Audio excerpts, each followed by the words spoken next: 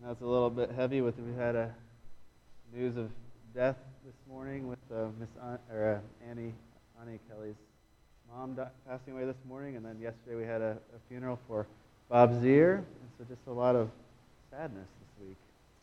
But we serve a God that's above all of that. We serve a God that is greater. We sang this morning that He is holy, like no other God. A question that we can ask, a lot of people outside these walls, a lot of people, especially not in churches, are asking this question, who is God? Who is God? Let's go back to the slide, please. Who is God? Because God has a lot of attributes. He has a lot of attributes, and there's a lot of things that we can answer who God is. And so today we're going to be looking at what are some of the attributes of God. And what we just saw a video, David Platt is a pastor and author, and he wrote this book called Gospel Threads. And he, first of all, there's also some books available. I would love for you guys to read these books. They're really short. The first chapter is only 5 pages, so I think you could handle that if you're up for it. There's also a book the book is, you can download it as a PDF. That will be on our website later this afternoon. But the gospel is sometimes hard to explain to people. Sometimes we need some boldness. Sometimes we need to kind of know what we should say, or we don't want to stumble over our words, or what if to ask hard questions. But remember, the gospel has the power to transform people. So if we want to see people transformed, if we want to see people know Jesus, then we need to be talking about Jesus. We need to be talking about God. So who is God? And in understanding the gospel message, there's just what David Platt says is there's 3 attributes that are really important to understanding the gospel. 3 attributes of who God is. And the first one is that God is holy. And we sang about that this morning, that God is holy. And we're going to be singing about that for all eternity, that God is holy. And not just that God is holy, we'll be in His presence worshiping, holy, holy, holy. But what does holy mean? A quick definition for holy is God is utterly unique and perfectly pure. There's no one like God. There's no one that's perfectly pure. And so that's holy also means set apart. And God calls us to be holy and set apart. Think about special. Set apart and special. He's unique, perfect. In Isaiah 43, verse 15, God says, I am holy, or I am the Lord your God, the Holy One, Israel's Creator, your King. This verse is just a simple truth, but the Lord is asking us to understand. He wants us to know that He's not just the Creator, but He's also the Lord who is holy. He is set apart, and He is the true one and only King. In 1 Samuel, before there was a prophet called Samuel, and before the kings happened in Israel, the country of Israel, which God set apart, there was this woman that was crying out to the Lord. And her prayer was, there is no one holy like the Lord. There is no one beside you. There is no rock like our God. And she was crying out to the Lord in her sadness and her sorrow. She wanted to have a child. The Lord gave her a child. That became Samuel, one of the greatest prophets, who anointed the first kings. And he led the people. But she cried out, there is no one beside you. There's nobody like you. God is the rock. He is holy. Then we see in Isaiah chapter 6, there's this throne room vision that Isaiah has. And he says that we're going to be crying out, holy, holy, holy is the Lord God Almighty. The whole earth is filled with His glory. He's seeing what's happening in heaven as the angels and the creatures in heaven, the seraphim, the cherubim, those angelic beings are praising God all the time. Holy, holy, holy is the Lord God Almighty. The whole earth is filled with His glory. You know, when Jesus taught us to pray, when He taught His disciples how to pray, one of the first things He wanted us to know is that our Father is holy. Our Father in heaven, hallowed, or we could say, holy is your name. The name of God is holy. That's what He wanted us to know first off as we pray. And I love how the Bible Project has this illustration of what holiness looks like, or how to describe holiness. So I just want to show you about a minute clip of this illustration. You've probably heard the word holy before, or at least sang it in a church song once or twice. And for most people, this idea is really just connected to being a morally good person. So God is holy because He's morally perfect. Yeah, that is part of it. But in the Bible, the idea of holiness is even bigger and more rich. What it's really describing is how God is the creative force behind the whole universe. He's the one and only being with the power to make a world full of such beauty and life. And so all these abilities, they make God utterly unique, which is the meaning of the word holy. So a helpful way to think about God's holiness is by using the sun as a metaphor.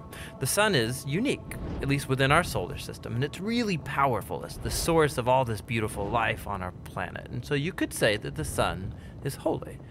And you can actually take this metaphor even further, in that the whole area around the sun is also holy.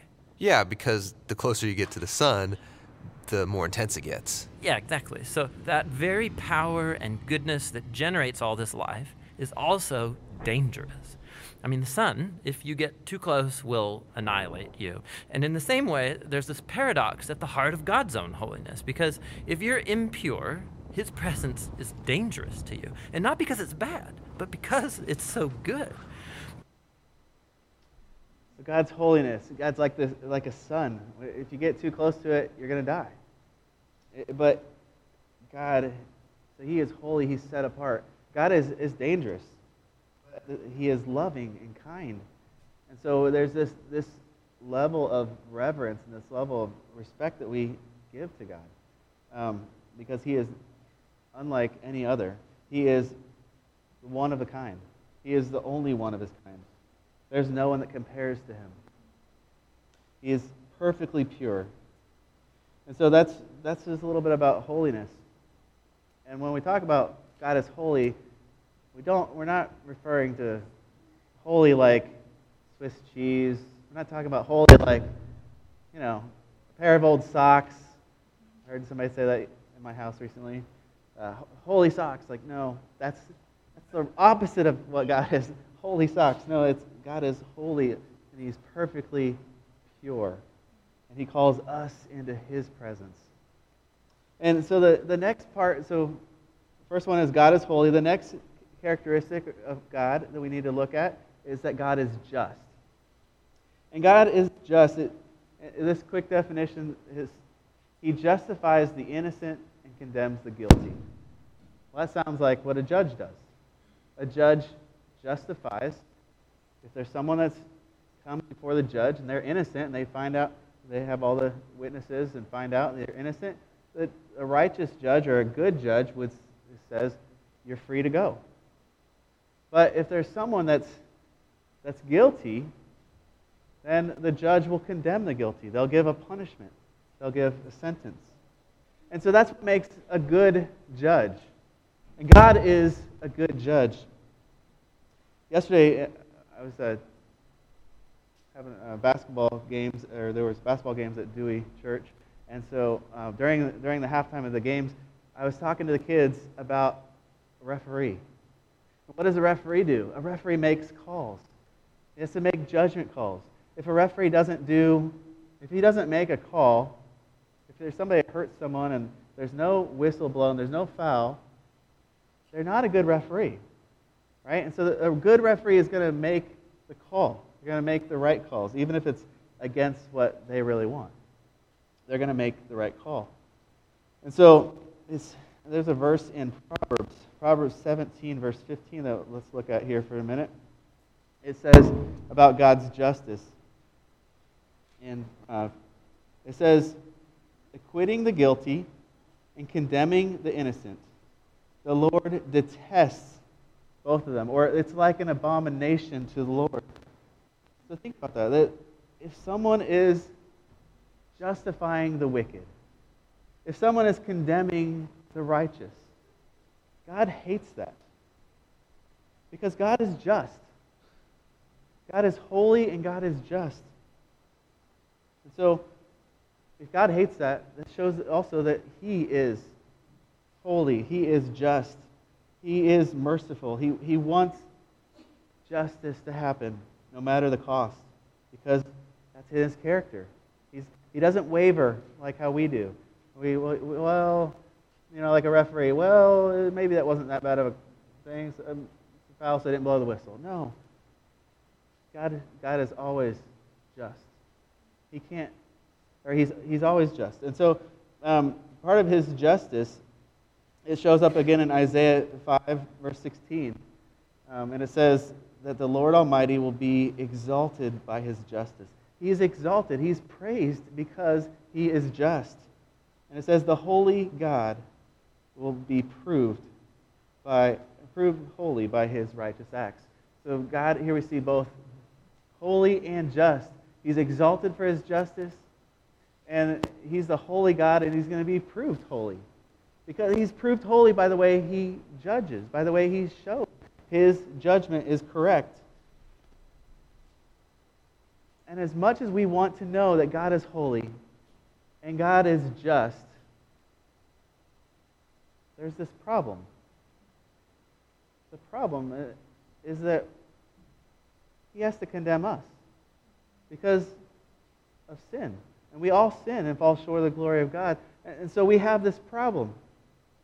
What do we do? What about us? Doesn't God like us? Doesn't God want us to be saved? If God is a holy and just God, He can't just look the other way at our sin. He can't just not make the call.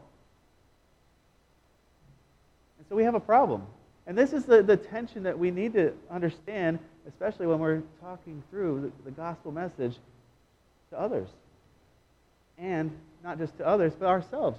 We need to really be thankful for His mercy and grace, which is the next part here.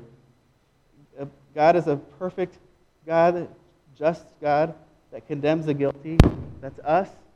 But He doesn't let us. We're still condemned, but He does something about it. He sent His Son, Jesus Christ. He sent His Son to come and live that perfect life, the life that we were supposed to live, the life that He asked us to live, that is without sin. Now we're not the Messiah. I'm not saying that part, but to live without sin, because the wages of sin is death, and Jesus Christ had no sin ever in His whole existence. And He never will sin.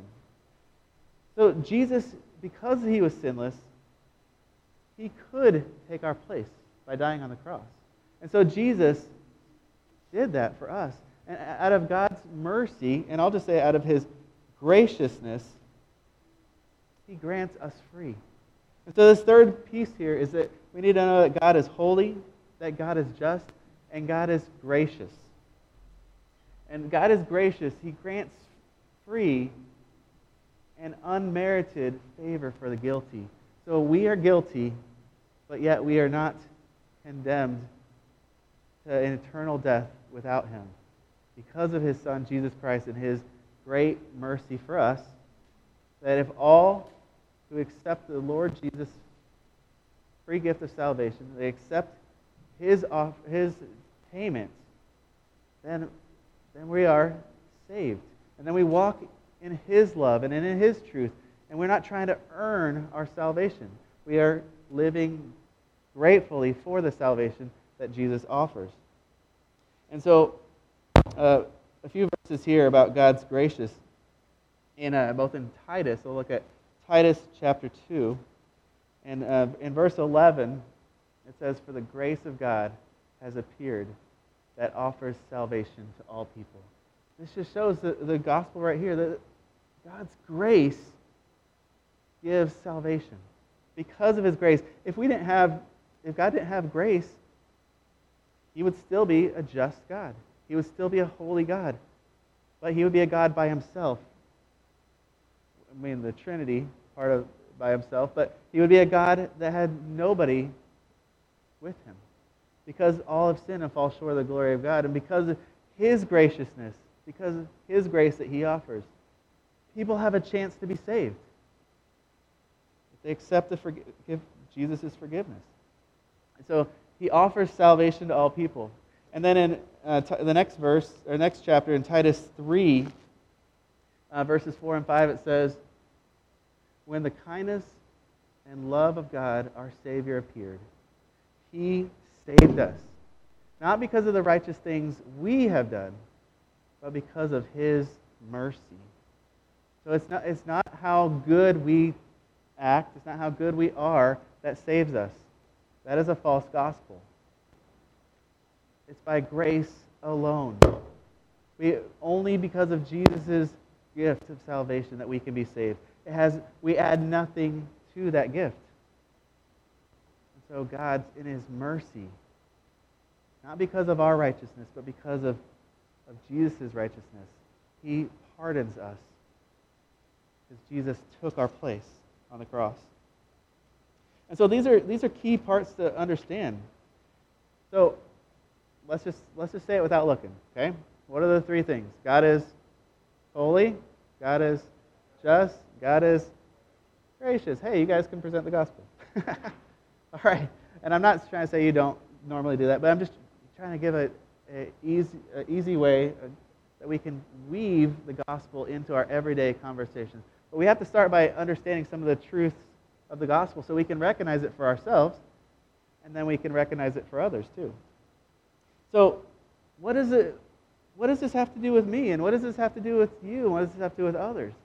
Well, if God is a merciful God, he wants people to know him. He wants glory. He wants his name is glorified, and he wants people to not be thrown into hell. But because he's a just God, he can't just say, sorry about that. He doesn't show injustice by saving us. He shows grace and mercy to us. And so, if we understand and experience the grace that Jesus has given us, that God has given us through his Son Jesus, that graciousness, and if we understand that, and not just understand it a little bit, but we really, really believe it, we really live it, then we're going to be different. We're going to live out of gratitude. We're going to live out of generosity. We're going to be living to whatever Jesus says we want to do. Because Jesus isn't just our Savior, Jesus is our Lord. And so whatever the Lord says, we do. Or at least we attempt to do, or we try to do. Right? If God says it, let's do it. And so this main idea for today is that God's holiness and justice require a payment that only he can graciously provide. And I'm sorry I didn't put that in your notes. But God's holiness and justice, that's what we just talked about, how God is holy and how God is just. And because he's holy, or because he's just, there's a payment that's required. And he only can provide the payment. There's nobody else that can take your place. Nobody else can die in your place and bring you to salvation. Only because of Jesus Christ. So because God he graciously provides this payment. So like the Son, we have a perfect God. We have a holy God. And like the Son, it can be, the Son is dangerous. But there is this level of respect, this level of reverence, this level of we want to do whatever God says. We want to do whatever God says because we want more and more people to know how good he is. And especially if we understand that we are undeserving people. It's not about how your parents were Christians. It's not about the good things you've done in your life. It's not about anything other than we're saved because of Jesus, because of his mercy. If we understand that, we're going to start living it. We really embrace that. We are undeserving people that deserve what we can't pay. David Platt in his book here says, or in this book, Gospel Threads, he says, all our lives should be motivated by a desire to see our Heavenly Father honored for his holiness. To miss or downplay God's holiness is to have a distorted picture of the God revealed in the Bible. So, if we miss this picture, if we don't really think about God's holiness or realize he's holy, we're downplaying it or we're missing it. We're probably not, it's kind of a scary thing to think about, but he says we have a distorted picture of the one true God, the God in the Bible. We all have an idea of what God is or who God is in our minds, but we need to line it up with what the Scripture says about God, what the Scripture says about his Son, what the Scripture says about the Holy Spirit. Not just what we've been told or even what I tell you. Look it up. Understand it from the Bible. Grasp the holiness of God, the justice of God, the grace of God. So, do we want people to know that? Do we want people to know that the only way of salvation is through Jesus Christ? Do we want people to know that all have sinned and fall short of the glory of God, and because God is a holy and just God, he can't just look the other way. We can't just earn our salvation. We can't just be a good person and we'll probably make it to heaven. So if we want people to know that, we need to be talking about that. Let's be connecting with the Lord in a relationship. Be all in with Jesus. Be so full of his joy, of his grace and mercy, that we are just basking in it, in his word, and just pouring it out to others, that people will just see. Someone told me recently that they came to Christ because their neighbor was so full of joy. And just a joy that didn't make sense. And the more they talk to the neighbor, the more they realize it's not just a circumstance. It's not just that things are going well right now. Things are going bad. But the joy that she had in the Lord, this person was just drawn to that. I want to know the Lord because of the joy, because who God is. And then they learn. So how do we live this out? How do we live this out? You know, I can have you guys memorize. God is holy, God is just, God is righteous, or gracious. But what are we going to do about that? Well, instead of sermon notes today, I just copied straight from this. So it's not plagiarism because I'm giving credit to David Platt here. But in the back of chapter 1, it says, weaving thread number 1, the character of God. So how do we weave in that God is holy, that he is just, and that he is gracious? How do you weave that in on your regular, everyday things? Well, you can follow along if you want, but it says here that we can acknowledge the glory of God in creation every chance you have. So every chance you have, acknowledge it, first of all, not just to others, but acknowledge it to yourself. Realize that God is good, that God is glorious. Talk about his majesty. When you see a sunset, you can just like, wow, that's so beautiful. Or you can say, wow, God is so perfect. God is so artistic. God is so creative. Point to God's power in a storm. Yesterday, there was a funeral here for Bob Zier, and it was in the message, it was given that the first ever pastor of East Bend, Peter Zier, he would, when there was a storm and he was with his family, he would read to them Scripture. He would read to them Psalm 46 and Psalm 91. How the Lord is our rock and our fortress. how God, we don't need to fear.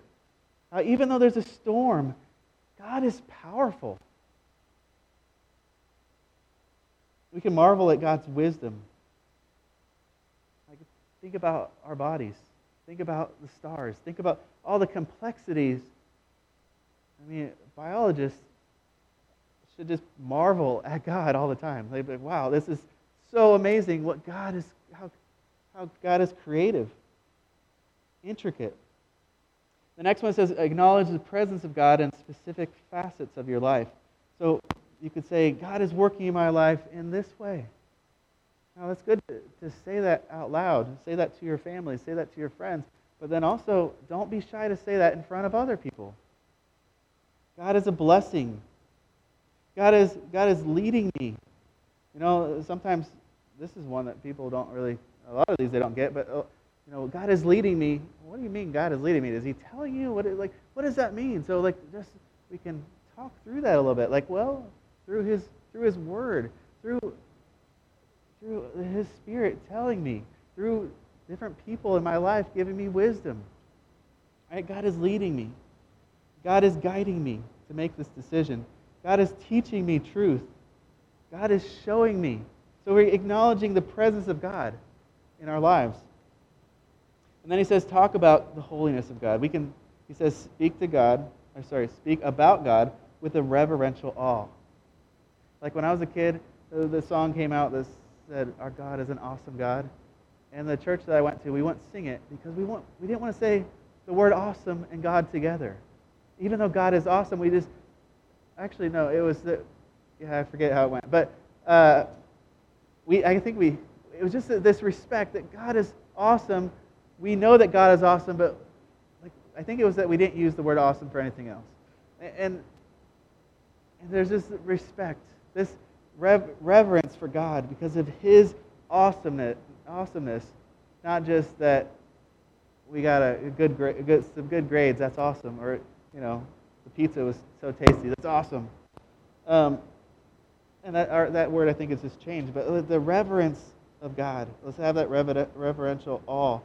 He says, speak about yourself with genuine humility. Are we puffing ourselves up? Are we talking about how good things are going for us and how we are living certain ways? How we are good at things? Are we being humble? When someone asks about us, we respond in humility. It says, draw attention to the attributes that are distinguished God from the people of the world. There's so many attributes of God, and some of them, because we are made in His image, He also made us that way too. But there's a lot of them that He is unique, He is God, He is holy, He is unlike no other, and so that distinguishes Him from anything or anyone else. So let's look at how those things give glory to God. Draw attention to ways God reigns above all gods of this world. And as a lowercase g there, gods, I think that's just the idea of that there are other things that people worship. There's other things that are from Satan that are not gods like God, like above God, or like equal to God, but are lowercase g gods. And if that's confusing, come talk to us later.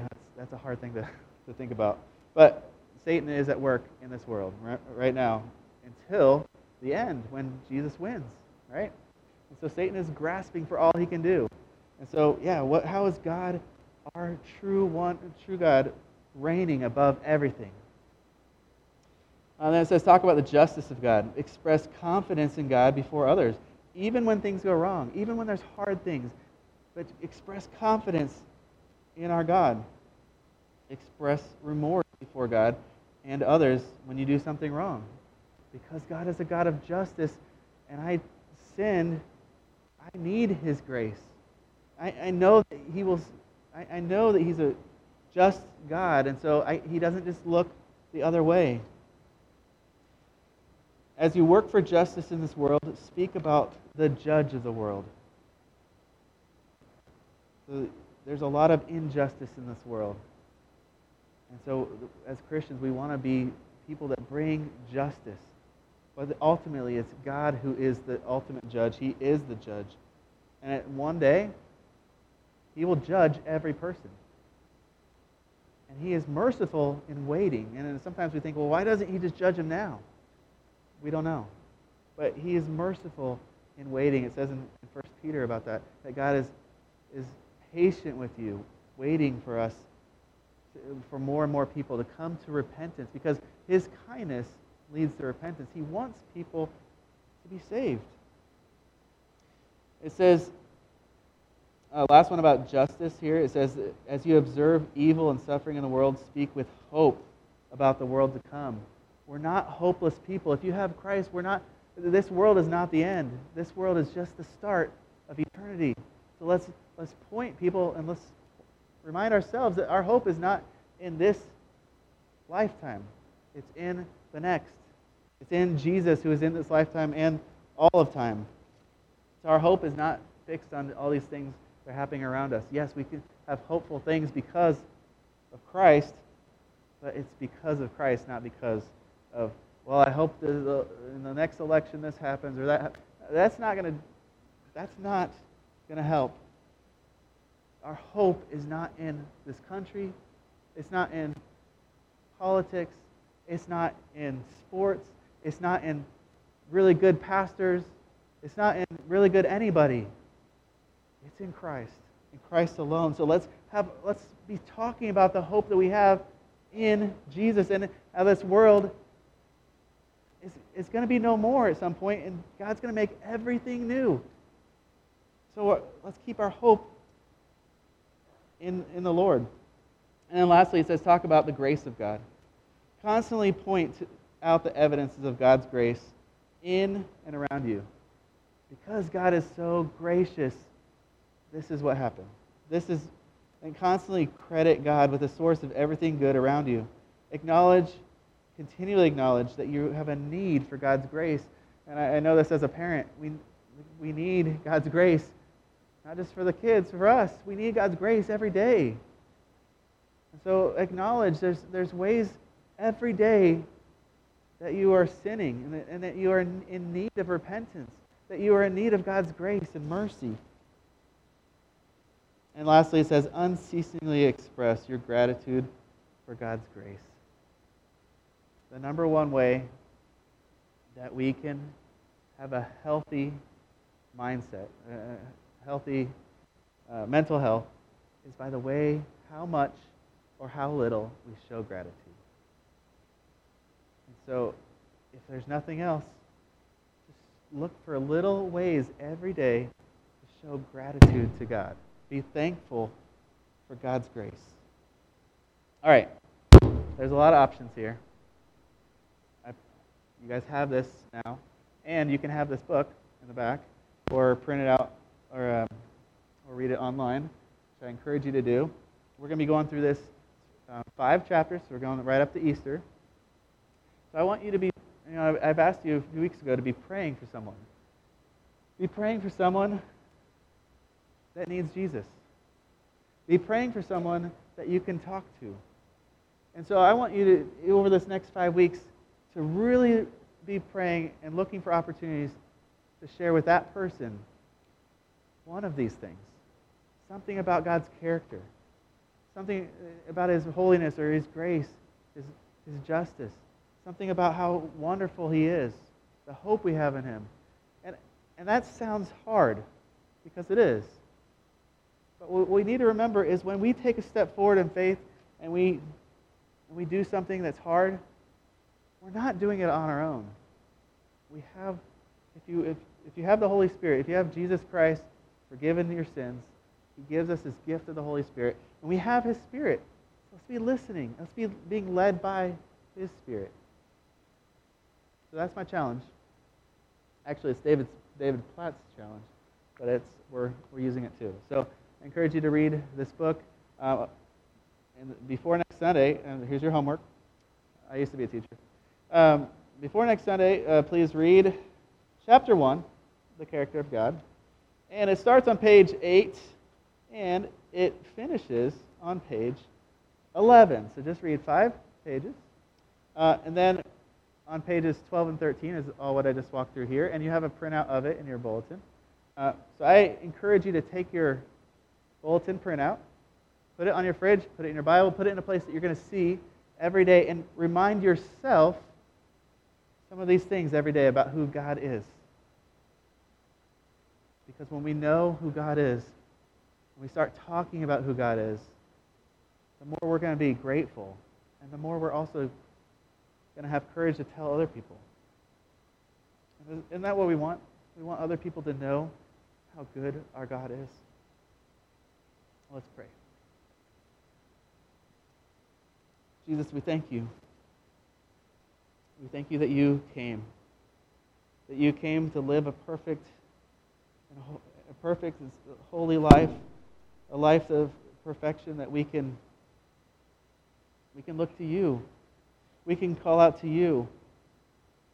Jesus, thank you for dying on the cross, for taking my place, for taking each person's place, where we deserved condemnation, where we deserved death.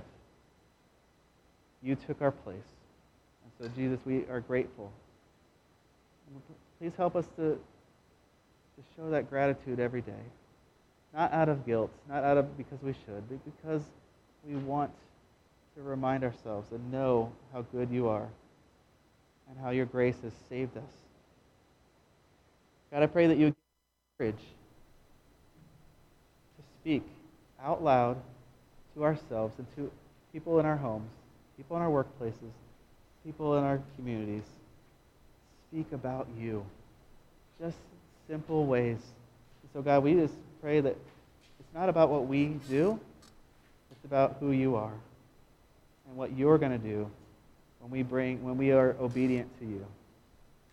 So I pray just a blessing over this congregation, that we would obey what you're calling us to do. In Jesus' name.